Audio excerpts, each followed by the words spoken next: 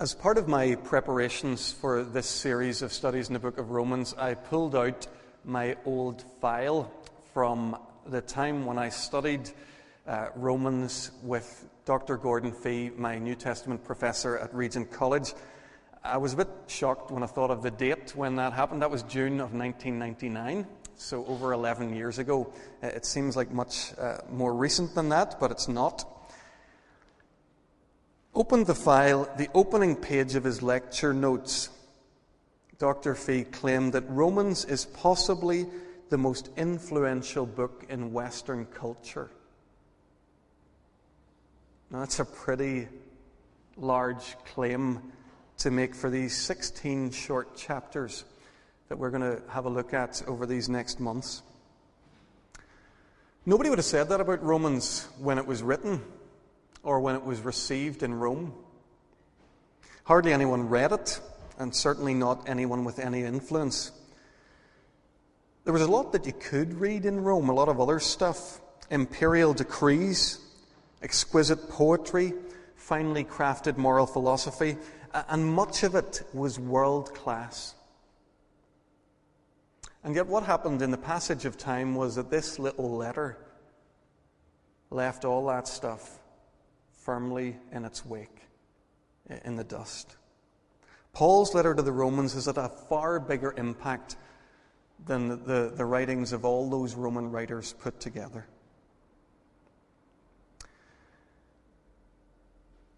I've been aware of the influence of Romans for a long, long time, and yet I've always hesitated to preach it. There are probably a couple of reasons for that. Firstly, it's not easy to read.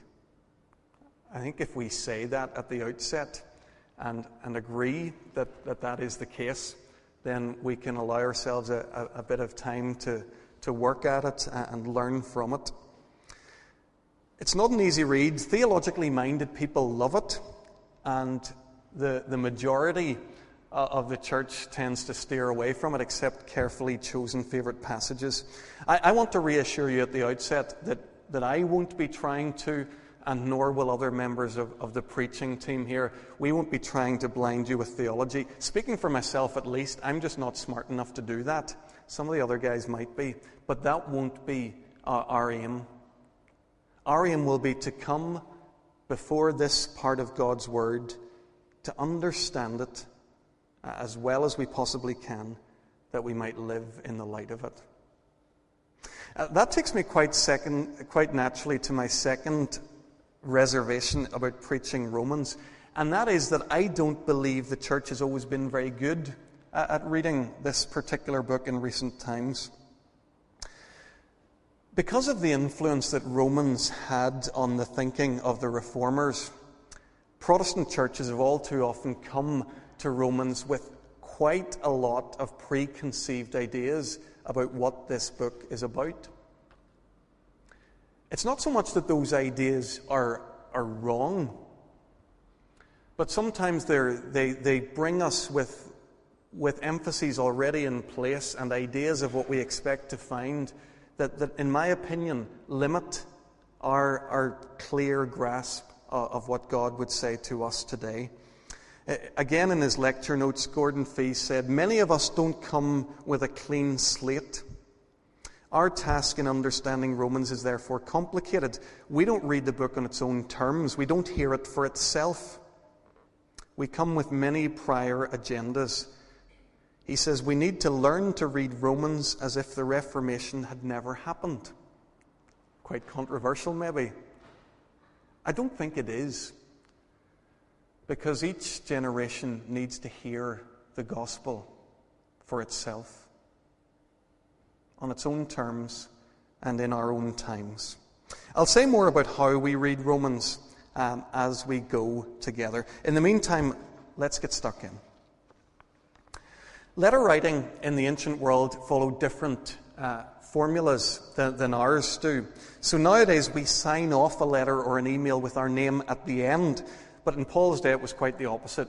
The first thing in a letter was the name of the writer. So in verse 1 of chapter 1, Paul introduces himself as the writer of the letter. What we get here in these opening verses is the basics with quite a lot of elaboration. Paul likes to elaborate. I think that's a fair thing to say.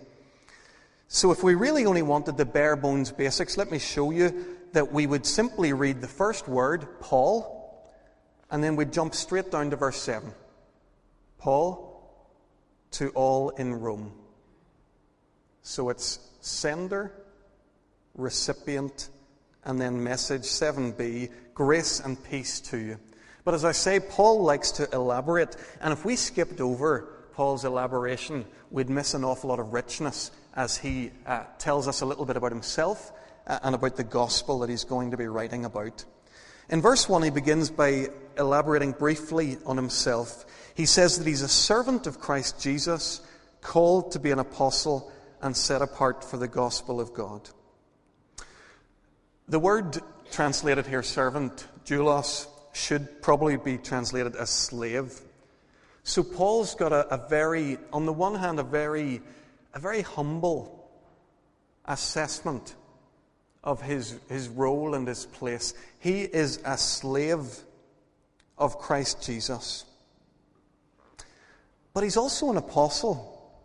And in contrast to slave, which is a pretty humble kind of a word, apostle's a word of great authority and dignity. An apostle's a person who's been privileged by his master to represent him and to carry his message. So Paul is Jesus' apostle. And the thing that strikes me here is just a lovely balance. Paul knows his humble status before the risen Lord Jesus. But he also knows that it's a huge, huge privilege to be Christ's man in the world. He's this lovely, balanced sense of his identity in Jesus Christ.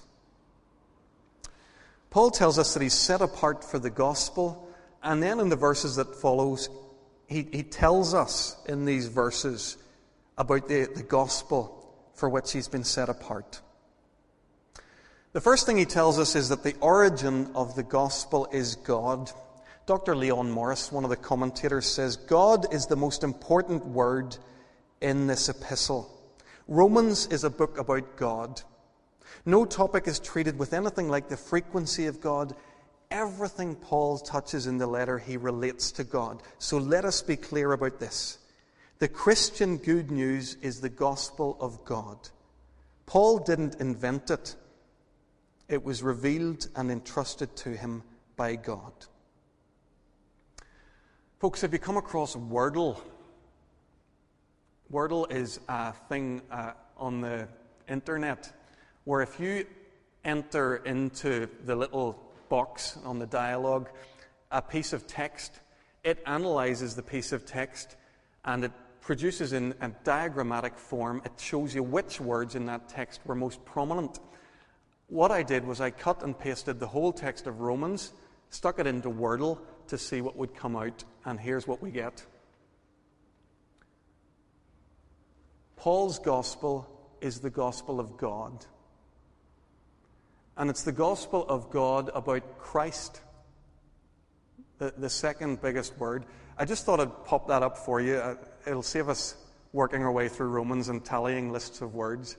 But I thought that was an interesting way to illustrate this point that it's God's gospel that we're going to be thinking about. Paul's second point about the gospel, we're flying through these quite quickly, is that the proof of the gospel is in Scripture. He says that the gospel of God was promised beforehand through his prophets in the Holy Scriptures. Although God's revealed something new to these apostles, it's not something that's come out of nowhere. It's absolutely in continuity with what God's always revealed to his prophets. And Jesus himself was very clear about this. He constantly reached back into the Old Testament to show how the Old Testament, the writings of the prophets, pointed to him. So this gospel is from God, but it's a gospel that is affirmed already in Old Testament Scripture. Thirdly, the substance of the gospel is Jesus Christ. We already saw the prominence of Jesus as we looked at that diagram on the screen. Paul goes on to elaborate about Jesus in verses 3 to 4. And again, there's a wonderful balance in Paul's picture of Christ. On the one hand, he's a descendant of David. So that's talking about his human ancestry. But he's also the Son of God. He became or was born a son of David, but he was declared God's son in his resurrection. And it's hidden to us a little bit in the English translation, but in the Greek, we're told that he was a descendant of David, kata sarka, according to the flesh, and that he was declared the Son of God, kata pneuma hagiosounes, according to the Spirit of holiness. The balance here is the humanity of Jesus on the one hand, full humanity, and the full divinity of Jesus on the other. There's three couplets here that bring us this full balance. Folks, we don't easily understand this, and I'm not going to even try just now. But Paul gives us a wonderfully comprehensive, full, balanced picture of Jesus. The scope of the gospel, Paul's gospel, is that it's for all nations. In verse 5, Paul says that it's through God and for the sake of God's name that he received grace and apostleship to call people from among all the Gentiles. The gospel's for everyone. No holds barred. And it's interesting because Paul's a very patriotic Jew. He loves his people, and we're going to see that clearly as we read on in the letter. But at the same time, he knows that he's been called to foreigners. So he's from a community of Jewish people that used to call foreigners Gentile dogs. But his whole thing is about reaching Gentiles. And John Stott in his commentary says, we too, if we're to be committed to world mission, will have to be liberated from all pride of race, nation, tribe, caste, or class, and acknowledge that God's gospel is for everybody without exception and distinction. Is there anybody we wouldn't want to bring the gospel to?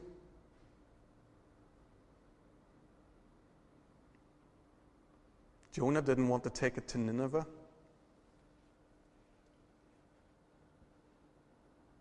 Is there anywhere that Ulster Presbyterians in 2010 don't want to take the gospel to? It's for all the nations. It's for all. The purpose of the gospel is the obedience of faith. Paul says his role as an apostle is to call people to the obedience that comes from faith. This is important. This is Paul giving his definition of the response that the gospel demands. It's not simply faith, notice. It's a faith that demonstrates its authenticity by obedience. This really strikes a chord for me as somebody charged with teaching the Bible here in this church. I used to think that my job was simply to preach God's word. That there was a sort of a simple do it and leave it kind of approach. If I do that, I've done my job. Tell it like it is. But I've realized over the years that there's a way of preaching absolute orthodoxy that allows the community to be unchanged by it. It almost gives permission to the community to remain unchanged by it. In these communities, orthodoxy, correct belief, doesn't lead to orthopraxy, correct practice, behavior. And actually, truth be told, nobody actually expects that to happen. There's a sense in which, as long as we preach it, we can walk away. Friends, this is not how it should be. This is not how it was for Paul.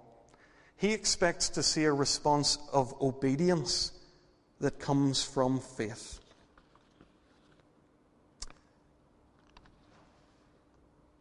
The goal of the gospel, says Paul, is the honor of Jesus.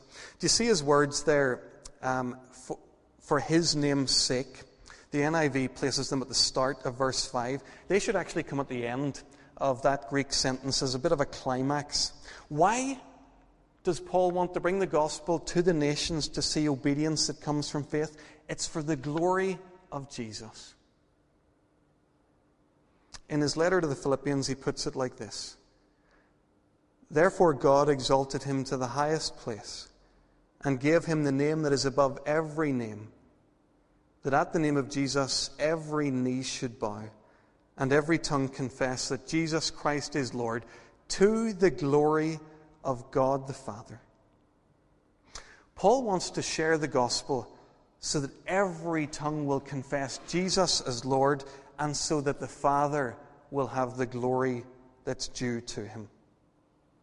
Folks, that's why we share the gospel today, so that people will bow before Jesus and that his Father will have the glory. In his summary of this section, John Stott gives us one sentence to capture all of this. "The good news is the gospel of God about Jesus Christ, agreeing with Scripture for the nations, resulting in the obedience that comes from faith for the sake of God's glory." Folks, I told you that when we were coming to Romans at this point in our church's life, the reason we were doing this was to remind ourselves of the glory of the gospel. And these opening verses get us off, I think, to a flying start. In the first 6 verses, Paul's talked about himself, particularly, though, about the gospel for which he's been set aside. In the next 7 verses, 7 to 13, he addresses his readers. Look with me. "To all in Rome who are loved by God, called to be saints, grace and peace to you from God our Father and from the Lord Jesus Christ." Do you know, it's staggering that Paul could write these words. Staggering to think that a short number of years after Jesus Christ had died and risen again in Jerusalem, there was already a significant community of Jesus people in the city of Rome, right in the heart of the empire. It must have been a wonderfully exciting thing for Paul to write. And again, a wonderful thing for these believers in Rome to receive a letter like this. What does Paul say? First of all, he says they're loved by God. Second, he says they're called to be saints. They're called to receive grace and peace from God. Folks, we could choose to dwell on any of those, but I'm going to focus on the last of the 3. The idea that the Romans would be recipients of God's grace and his peace. Every time we sing the Aaronic blessing here, when we baptize a baby or an adult into the membership of our church family, we use this Old Testament prayer asking God to be gracious and to give his peace. These concerns of grace and peace are going to be very important in this letter. Paul's writing to these guys in Rome, and he's going to think a lot with them about grace. God's free gift that allows sinners to be made right with him. But he's going to be thinking about that grace in relation to the peace that it then wins. The peace that results from this reality. If it's true that Jews and Gentiles are both sinners saved by God's grace, then they have a profound common ground. A place of unity and a place to stand. And we're going to see how these 2 themes unfold in these next weeks.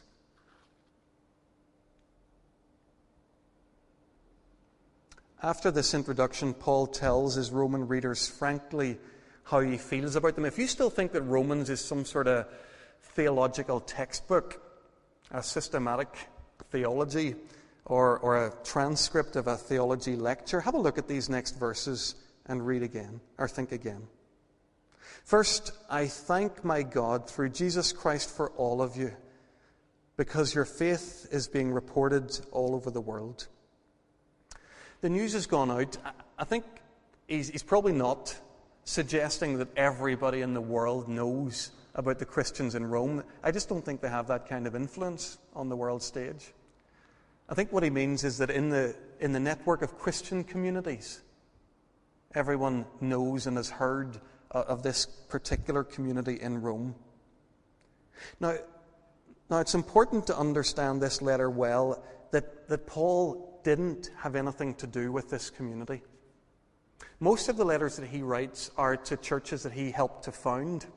So he's then in a pastor-church relationship with them, and he's writing as a guy who spent at least some time with them and got them up and running. But he doesn't have that relationship with the church in Rome. All he knows about Rome is what he's heard. And he talks here about how the whole world is talking about the faith that they have in Jesus Christ. And he thanks God for it.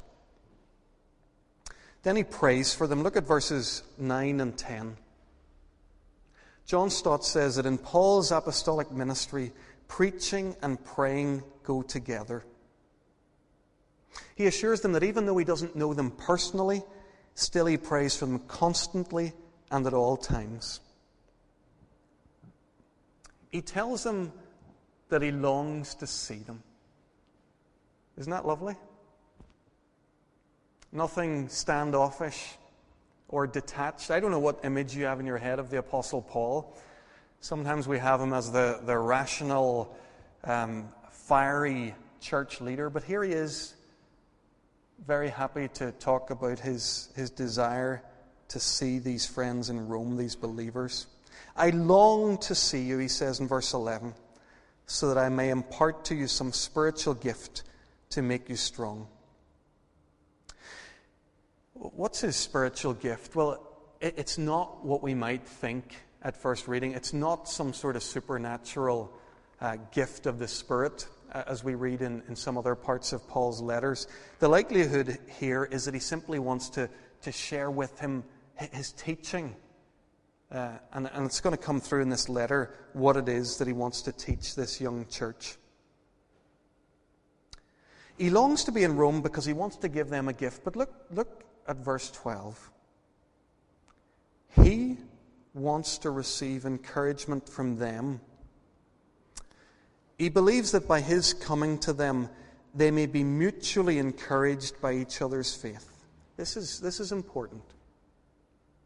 Paul's a church leader who knows about the flow back and forward of encouragement between a leader and the people.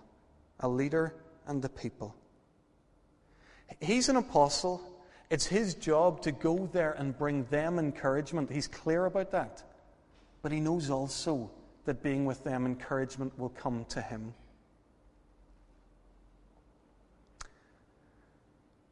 Just last week, I met with a member of our congregation. We had lunch together. And later in that week, I'd come away from that lunch so encouraged by what God was doing in this person's life and how they were just brimming with enthusiasm for serving Jesus. And I was emailing this friend later in the week, and I said, I hope I'm half as much an encouragement to you as you are to me.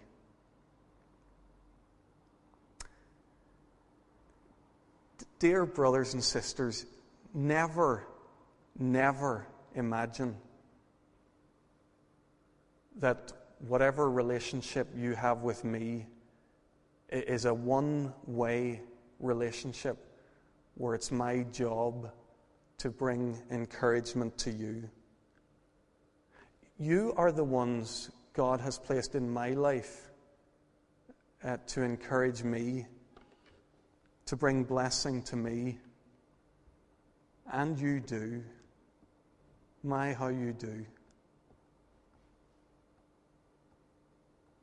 When I think, sometimes a summer holiday allows you the chance to do this, when you're away from it all. When I think of the blessing that I believe I've been given to serve here at this point and to be with you. I was chatting to a friend about it in ministry, and I said I wouldn't swap places with anyone in the world. You're such an encouragement to me. So many of you individually, and certainly also collectively. I hope and pray that for now and for some time to come, we'll see it like Paul sees it here, that we'll be mutually encouraged by each other's faith.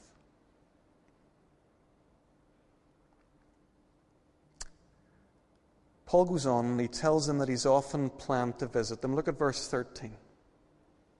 I don't want you to be unaware, brothers, that I've planned many times to come to you, but I've been prevented from doing so until now. We don't know what exactly has held Paul up. I don't think it was an ash cloud. I don't know if there was a public transport issue. I don't think it was. I think Paul just always had more people to tell about Jesus where he was. It probably made it slow for him to move on. I think he's probably still busy working around Greece, and he hasn't got as far as Rome yet. But I just was struck. It's a wonderful thing whenever someone communicates to you a genuine desire to be with you. I have a 3-year-old daughter who does that. Whenever I come in from a day at work, Ruby comes running to the front door and she does this. She just jumps up and down with a smile on her face that says, "Daddy, it's great to see you home." Paul longs to be with these people. He loves them. Just for a few moments, the third and final part of our passage this evening. In verses 14 to 17, Paul talks about his personal desire, his anxiety to preach the gospel in Rome. First of all, verse 14, he says, I'm bound both to Greeks and non-Greeks, both to wise and to foolish. When Paul says I'm bound, it would be better translated, I'm a debtor to Greeks and to non-Greeks. And it begs a question, why would Paul think himself in debt to these folks? What's that all about? Paul's never been with them. He hasn't borrowed money off any of them, or he can't be a debtor in that normal way that we understand the term. Well, there's another way in which we might be in debt.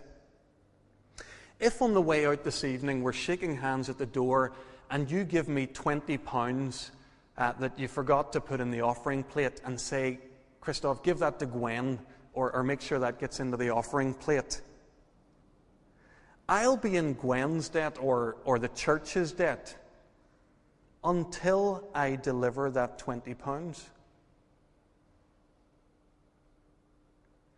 And it's in this sense that Paul's in debt to the people of Rome. Jesus has given him the gospel. And until he passes it on, he's in debt to the people who should have received it from him.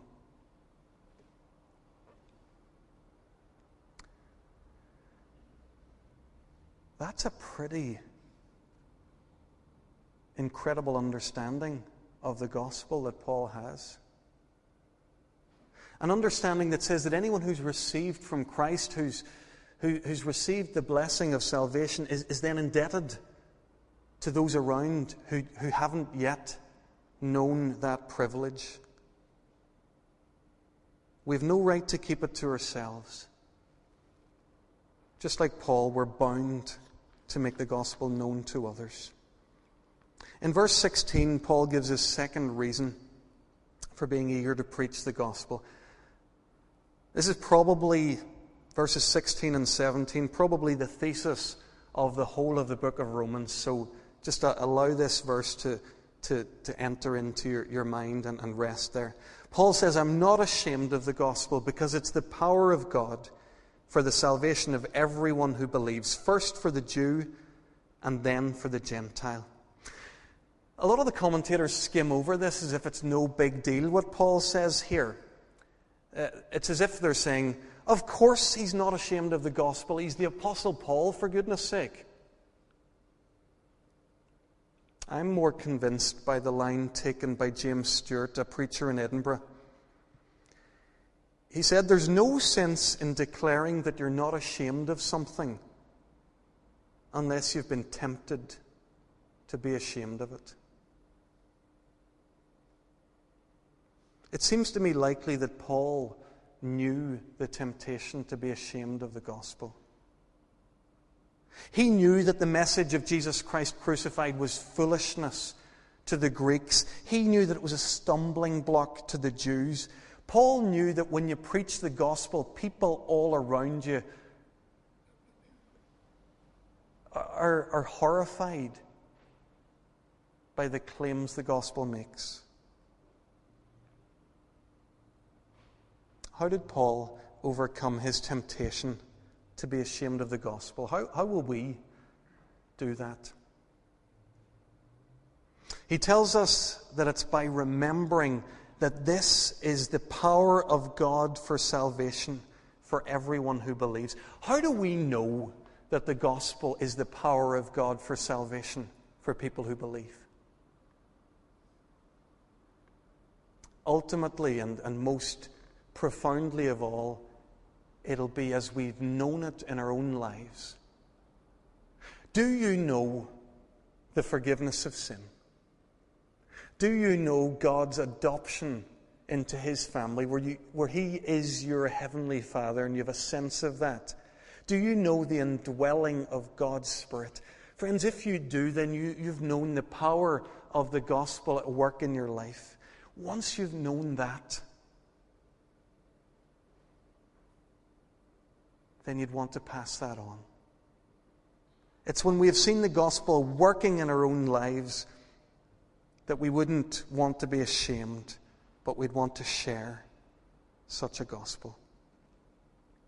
In verse 17, Paul gives his third reason for being eager to preach the gospel. He says, "In the gospel, a righteousness from God is revealed, a righteousness that's by faith from first to last, just as it is written, the righteous will live by faith."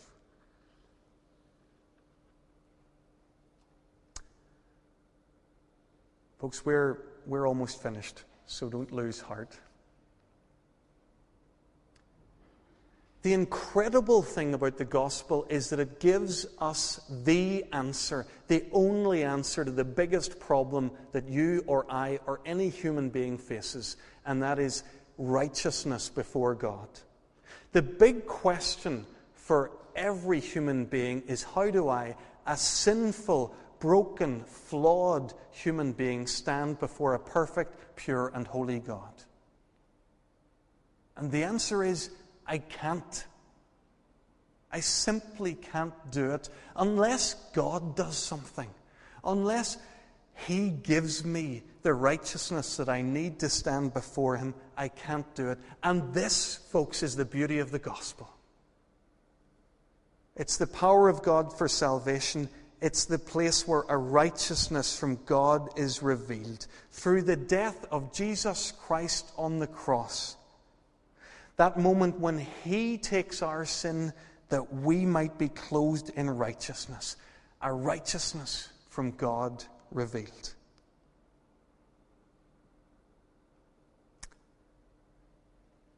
Folks, we've covered quite a bit of ground this evening, and I want to draw things to a close. At the start of this letter, Paul has told us a bit about himself, a lot about the gospel, something about the Romans, and more about his desire to preach the gospel. As we finish this introductory period of time looking at Paul's letter to the Romans, I want you to dwell, as you leave here this evening, on Paul's complete passion to share the gospel. He knows that there is no other way. He knows that this is where the righteousness from God is revealed. He knows that this is where the power for changed lives lies. He knows that he's a debtor to any person with whom he has not yet shared this message. The gospel's burning a hole in Paul's pocket. He needs to give it away and give it away and give it away. Folks, our prayer is that the more we see, the more we understand the gospel, the more we'll share with Paul his passion too.